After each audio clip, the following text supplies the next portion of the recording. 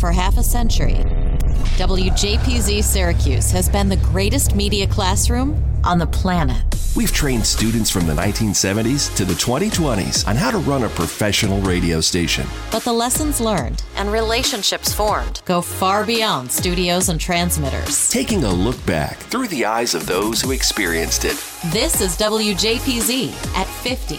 Welcome to WJPZ at 50. I am John Jag Gay. Today's guest is somebody I've never met before, but was connected to me by the infamous Mike Murphy from the class of 95. She is one of his classmates. Tina Stoklosa, welcome to the show. Hi, how are you? It's so nice to be with you, Jag. Thank you for doing this. So tell me a little about yourself. We were talking offline. You're a Philly girl. How did you find Syracuse and then eventually the radio station? I am a Philly girl, born and raised, and I always wanted to be a TV news anchor reporter. I watched the news for fun as a kid. And then, just kind of stayed with that. I always wanted to do communications and broadcasting. I went to an all-girls high school in Northeast Philadelphia, and this was obviously before the internet. And where am I going to college? I thought I went to go to NYU. My mom said, "You're not going to NYU. You're not going to New York City." I said, "All right, well, let me look around and let me look in this big book about, what colleges offer." And I got on a page about Syracuse University, and they had a major called broadcast journalism. And it wasn't communications, it was broadcast journalism. And that was like so specific. That's what I want to do. That's where I want to go. First person in my family to go to college. My dad is an immigrant from Poland. So this was a whole, I had to navigate this on my own. And, they were very supportive and agreed to make one road trip to Syracuse. We checked out Newhouse, and that was it. And got in, and here we are. So I really have no regrets. I really enjoyed my experience immensely, except for the snow. Well, of course. Yes, it was a great 4 years. So you were one of those, you stepped on campus as a high schooler and you were like, "Yup, this is it." Pretty much, yeah. Okay, so you get to campus, and how did you find out about WJPZ?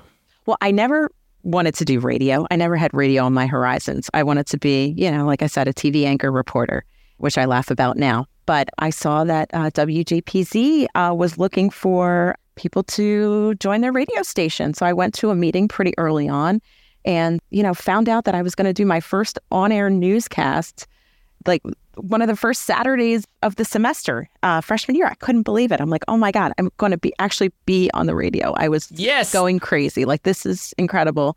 So, as nervous as I can be, I show up, I write my little newscast thinking it's the greatest thing in the world. And I ended it with, "And now here's sports with Mike Murphy." Ah. Yes, Mike Murphy was the guy I tossed to for our first newscast and sportscast together. JPZ in September of 1991, and we're still great friends. So it's crazy. It's funny how friendships get forged in that little dingy radio studio and at all hours of the night and all hours on a weekend morning as well. Yes, it was really dingy back then, too. But it was great. I mean, I couldn't believe it. I couldn't believe that they gave me the opportunity to do this so quickly in my college career. It was pretty awesome. Was there a little bit of a news rivalry with WAER as well, or was that mainly on the sports side? Because I feel like there was some of that on the sports side of the totally different vibes of both radio stations. There was definitely the sports rivalry. I don't know. I mean, I don't want to say anything bad about anybody at this stage of the game, but I just felt like we were more accepting for all. Let's just put it that way. We accepted everybody, and you didn't have to fit a certain criteria or pass a test per se, or, who and this kind of connection. Like, we just took everybody, and I think it was great. My roommate, who was a comm design major, and, she's a graphic artist now, I got her sophomore year to do some reports. She never wanted to do this. She just did it for fun. It was just a great atmosphere. I had somebody once on a previous episode of the podcast refer to us as the island of misfit toys. That's pretty accurate. I like that. So take me through your time at the station. What did you do there? I started out as a news person. I dabbled in a little bit of sports. I became friends with a lot of the sports guys who still to this day are some of my best friends in life. And, that wasn't really my comfort zone, but, they helped me out. And I covered the 92 election when Bill Clinton was elected president of the United States, and did a live report that night on election night. So that was pretty cool. Somebody actually shared that air check with me pretty recently, and I couldn't believe how I sounded like Minnie Mouse that night. But where were you broadcasting? Were you in studio or were you out on location? I was in studio. Okay. And then I became a DJ as well. Tina T was my on-air name, which is kind of funny now because my married name's initial begins with a T. So it's just kind of silly how I was Tina T back then. It was fate. It worked out. Yep. It was fate, I guess. And then end of sophomore year was elections for news director. And that was, news was my passion. I always wanted to do news. I never really wanted to do radio, but I really enjoyed it. And long story short, I became the news director for my junior year, and I learned a lot. I mean, it was a great experience. I mean, it really was. It really taught me a lot. And some of those skills, have served me well even today. So it really was great. I'm curious, we'll get into your career also and some of the lessons that you learned at the station. For those who have come back to the banquet fairly frequently, the class of 95 is always the most well-represented class. So many of your classmates tend to come back every year. Are there people that you haven't mentioned yet that you could think about that you made relationships with while you were at the station? Yeah, and guess what? I've never been to a single banquet. Okay. Since I've been back. Can you believe that? Well, we'd love to have you next year. Well, yeah, I always try to talk Mike Murphy into it. And, it used to be in February, which was television sweeps. Now it's in early March. And, unfortunately, life, happens and whatever. I would like to come back one year. We all know that Syracuse the first weekend in March is kind of a hard sell for a lot of times, but I will say once you come once, it tends to become habit forming. That's correct. Well, Mike and I are still good buddies. In fact, I am his son's godmother. Ah, which is really cool. And his son is now like 21 or 22. So that's a long, long friendship. My assistant news director, when I became news director, was Dave Voisto, also one of my really good friends still to this day. We keep in touch. I keep in touch with Andy Wassif, Phil Soto-Ortiz, Bill Abelson. Pete Genesini is one of my dearest friends. He was never at Z89, but everybody knows him. A friend of the station for sure, yeah. He is a friend of the station, yeah. And current president of the Syracuse Alumni Association just took over. That is correct. Ryan McNaughton and I worked together in, my first TV job was in Michigan. And Ryan ended up coming to Michigan too, and we ended up living in the same town. So that was pretty cool. Where was that in Michigan? So my very first TV job was as now they call them MMJs in the business, multimedia journalist. Back then it was a one-man band, also a sexist term, one-man band reporter. I was at the NBC station in northern Michigan. The TV market was Traverse City, but I actually covered the Bureau of Gaylord, which was like population 5,000, if that. And I lived above a toy store on Main Street in downtown Gaylord, and I covered basically the tip of the mitt. And if you're a Michigander, you know what that means. So girl from Northeast Philly thrust into a job in northern Michigan where the newspaper came out once a week. And I had to find my own story every single day in a bureau, which was my apartment an hour and a half from the TV station. Wow. Needless to say, I'm now a producer. How long were you in, the northern lower peninsula? I was in Gaylord. Very short time. I was a reporter for only a few months. And then, small town TV. So the news director who hired Syracuse grads, and I took this job basically because the last week of senior year, as I was scrambling to put my resume tape together on a VHS tape, the late Don Edwards called me into his office and he said, Tina, I have one of my good friends here. He's the news director in Traverse City, Michigan, and let's call him up right now. And I was like, not ready for this. Like, what? What's going on here? I'm like, Professor Edwards, I'm still working on my tape. Puts him on the phone, and wonderful guy by the name of Mike Conway, and spoke to him on the phone, and he'd like to hire Syracuse grads, and he said, send me your tape. So I'm like, okay, sure, I have it ready. Absolutely, it's ready right now. Scrambled to finish that up and sent out like maybe 100 tapes, and that was the first job that I ever got in TV, that very first tape I sent out. So he hired me. He was a great guy. He unfortunately got let go. Our 6 p.m. producer at the time was having an affair with the Mary general manager and stepped down for personal reasons. So they needed a 6 p.m. producer. Long story short, that became me. So I moved from Gaylord, Michigan to Traverse City, Michigan. Didn't know what I was doing. Had a veteran anchor team who really helped me along the way and made some great friends there. Was only there for a very short time. Ironically, that 6 p.m. producer that stepped down for personal reasons right after the news director was fired became the new news director. So, yeah, very funny. Everyone's like, yeah, I'm going to leave. I'm done. And I'm just like, yeah, me too. I don't know what the heck I'm doing. Like, I I never wanted to be a TV producer. I wanted to be on the air. I wanted to be doing this. I wanted to be famous, blah, blah, blah. Were you at least able to enjoy summers in Traverse City? Because it really is beautiful up there. Beautiful. Summers were beautiful. Yeah, I started there I started in Gaylord in August. I moved to Traverse in November. And then I got a phone call in February from the CBS station in Saginaw, Michigan. Hi, I heard you're a great producer. We're looking for producers. I was like, is this a prank call? I've literally been producing the 6 p.m. newscast here for 3 months. I didn't know what I was doing, but fake it till you make it, right? Yeah. So I came down for an interview, got hired, doubled my salary. So then I moved to Saginaw, Michigan. So I was in Saginaw for a year and 6 days. That's a big city, Saginaw, at that point. Big city. It was Bay City, Saginaw, Flint, Midland was the market. Okay. So that was a whole different Michigan experience. It was never my dream or destiny to stay in Michigan. It was honestly my dream to come home to Philadelphia. And I did that, like I said, a year and 6 days later. I got hired by the Tribune station at the time, WPHL TV, Channel 17. You're like, at that point, if my math is right, like mid-20s, and you're already back home, major market, producing news? I was 23. Wow, yeah, I came home okay. at 23, which was incredible. Yeah, I came home at 23. That speaks to your abilities as well, to pivot from being on air to being a producer and to get noticed and to really be able to make that leap to a major market at that age. Yeah, and I wouldn't have done that as an on-air person. I think producers, if they know what they're doing, which at the time I really didn't think I did, but apparently somebody thought so, they were in demand. And, a lot of newsrooms at the time were very producer-driven shops. Mm-hmm. So that was my deal. And I stuck with it. And I never kind of turned back and thought, what if, this was just, it clicked for me and it fit in a way that maybe the whole on-air / shooting your own video thing didn't fit for me. So do you feel like you're able to relate to the talent better because you did have some of that experience as an MMJ, as we'd call it these days? Absolutely, 100%. Because, I know what it's like to be out in the field. And, I was never on the air in a big city trying to fight, microphones at a press conference. But, I was out there. I know how long it takes to get from point A to point B because I was driving a heck of a lot, with my camera and my gear and my separate, everything was big and bulky back then with the 3/4-inch tapes and the separate tape deck with the separate camera. And it was not fun. But, it was definitely a big learning experience for me.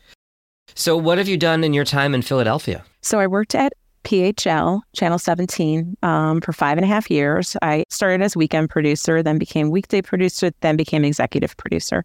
And then it was just time for a change. The station was great. I made some of my best friends there that I still am friends with to this day. But it was kind of a small market type station in a big market. Okay. So it was time for me to move on. When I was in college, I interned at WCAU TV, the NBC station. It was CBS at the time when I was in college. It was always a station my family and I grew up watching. And, you know people in Philly and you make connections. And I was hired there September of 2002. So I've been here for over 20 years, which is crazy. And what's your current role? I am currently the senior producer here of a lifestyle and entertainment show called Philly Live. It's a big change from what I was doing. I was strictly hard news and, doing all the shows and dealing with all the breaking news. And I still do that to an extent, but now I'm kind of involved with a lifestyle entertainment integration show. We make some significant cash for the station as well. And, we get to do a lot of fun, creative things. And at this point of my career, it really came at the right time. So I'm very happy. Do you feel like there's more of an appetite for that type of show now, whereas people can get their headlines on their phone in about 10 seconds when they want to know what's going on in the world, as opposed to waiting for traditionally the 6 or 11 o'clock news, and you're able to do something a little bit different? Do you feel there's more appeal in that in 2023? I think there is. I think we have the right type of clients that want to spend money and get their product or their clients on a TV newscast in a tasteful way. We make it happen. I think it helps that I have such a hard news background. So I can kind of weed out the BS from the stuff that actually would be a good story and how to tell a good story and, the right people to talk to and not the right people to talk to and what to feature and what's going to look the best. So yeah, I feel like everything that I've done so far, including radio, has led me to this role because, radio, I never really wanted to do radio, but I learned in radio how to write because, you don't have the pictures that you have in TV. You have the words. So that's something that I really learned from radio is that descriptive writing that I think has carried through with me all these years. And being the great producer you are, you're perfectly segueing me into my next question, which is... You're giving me a big compliment here. You've never seen one of my shows, have you? You've been in Philly this long. I'm pretty confident in your skills, and especially if you were trained at WJPZ. At JPZ, you've said it a couple times now, you didn't plan on doing radio, you weren't interested in radio, but, you learned the basics, you learned writing. What other lessons did you learn at the radio station, whether it was, managing the news staff as news director or anything along those lines? So I say I never wanted to do radio, but while I was there, I did dabble a little bit in AER because I spent the summer between my junior and senior year up in Syracuse to work. Okay. Because I got a job at B104.7, today's Hot New Country. Yep. I was an on-air talent there making $6 an hour working overnights. And I decided to stay up there because I figured the experience that I would get that summer would be great. In addition to everything else I was doing, I was an intern at WTVH, which was Channel 5 at the time. I was actually Tracy Davidson's intern, if anyone listening remembers Tracy Davidson. And I've had the pleasure of having her as my colleague here at NBC 10 for all of my 20 plus years. So you never know who you're going to work with. I knew her since she remembers when I turned 21 and we still work together. She came here first. She was in Syracuse. She's from Central New York and came to Philly. And I came to Philly a couple of years after she did, and we still work together. So it's pretty interesting. But back to radio. So I was an intern at TVH that summer. I worked at JPZ. I worked at WAER as an announcer for their jazz stations because my good friend Eric Cohen, who people listening may know, worked at WAER for many, many years as a jazz announcer and helped get me in there. And then I was at the country station. So I did a lot of radio. And then out of college, I was trying to get a TV job. It took me 3 months and I thought it was an eternity. Oh my God, I have this college degree and what am I going to do? And so I did a little bit of radio stuff in Philly. I worked one summer at Q102 in Philadelphia. Brian Lapis actually helped me get that job. Yeah. That was the summer after my freshman year because I met him at the banquet. Maybe I should go to a banquet. Anyway. So yeah, I guess just all those different experiences and honestly the different formats. I knew nothing about country music at all. Again, fake it till you make it, right? Were you also Tina T on B104.7? No, I was Tina Tyler, and I tried to do a little Southern drawl, and that kind of backfired on me one time. So you're a Philly girl in Syracuse doing a Southern drawl. But it wasn't really Southern. I don't know what it was. I thought it sounded good, but then I listened back and I'm like, wow, it really did sound like Minnie Mouse. So. Yeah, good times though. I mean, honestly, I don't know if I just answered your question, but I think just drawing upon all of those different media experiences. So having a lot of radio backgrounds and honestly, TV people are TV people. Some of them are great and some of them it's just... radio people don't care what they look like. So it's a whole different, you know what I mean? That's why I always loved radio. It's a whole different type of personality and person that you get to know. And, I always said radio people have hearts of gold and TV people don't always have that. But ultimately, as I look back, it all worked out somehow. Absolutely.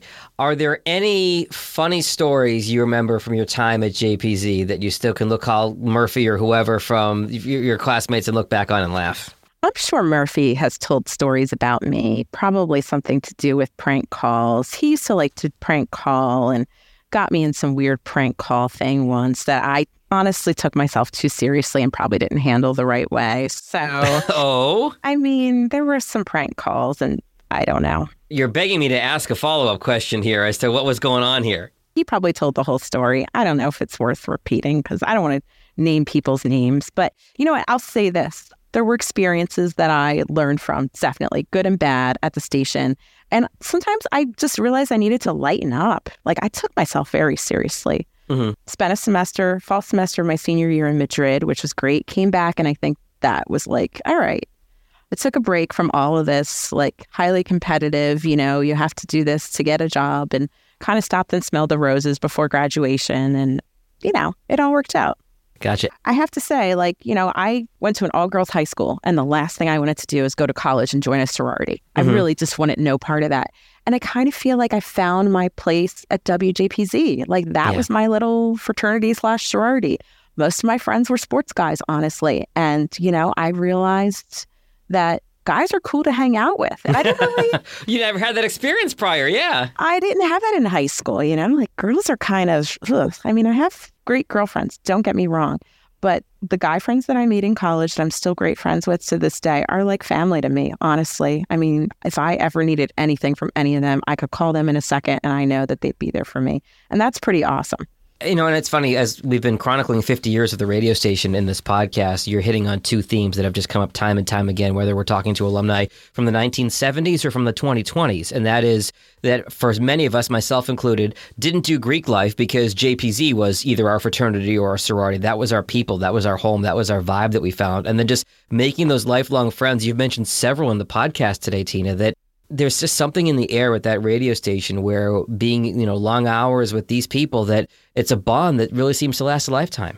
Yeah. And when you look at the grand scheme of things, that was only a few years. I think of all the, little reunions that we've had over the years for weddings and baptisms and birthday parties and trips, and many of them sporting events. I've always loved sports, and they've come to Philly and we've gone to games. Ask Mike Murphy about Phillies doubleheader when the Phillies were awful playing at Vet Stadium. And Oof. Tina, we're going to go and we're going to sit there for the whole doubleheader. And I think he was there probably for 8 hours. Oh my God. At the Vet. All kinds of things that we've just done through the years, and just, trips we've taken together, meeting up, road trips. It's been a great experience to have those guys as my friends. It really has been. I'm really, really lucky. I think that's a great place to leave it. Tina Stoklosa, class of 1995, thanks so much for joining us today. Thanks, Jag. Appreciate it. The WJPZ at 50 podcast is created entirely by the staff and alumni of the world's greatest media classroom. It's hosted by John Jag Gay, class of 2002. Editing help from James Bames Grundy III, class of 2020. Imaging by Maureen Cooper, class of 1999. And Ed Lacombe, class of 1985. Podcast artwork by Marty Dundix, class of 2001. Follow WJPZ at 50 on Apple Podcasts, Spotify, YouTube, or wherever you're listening right now.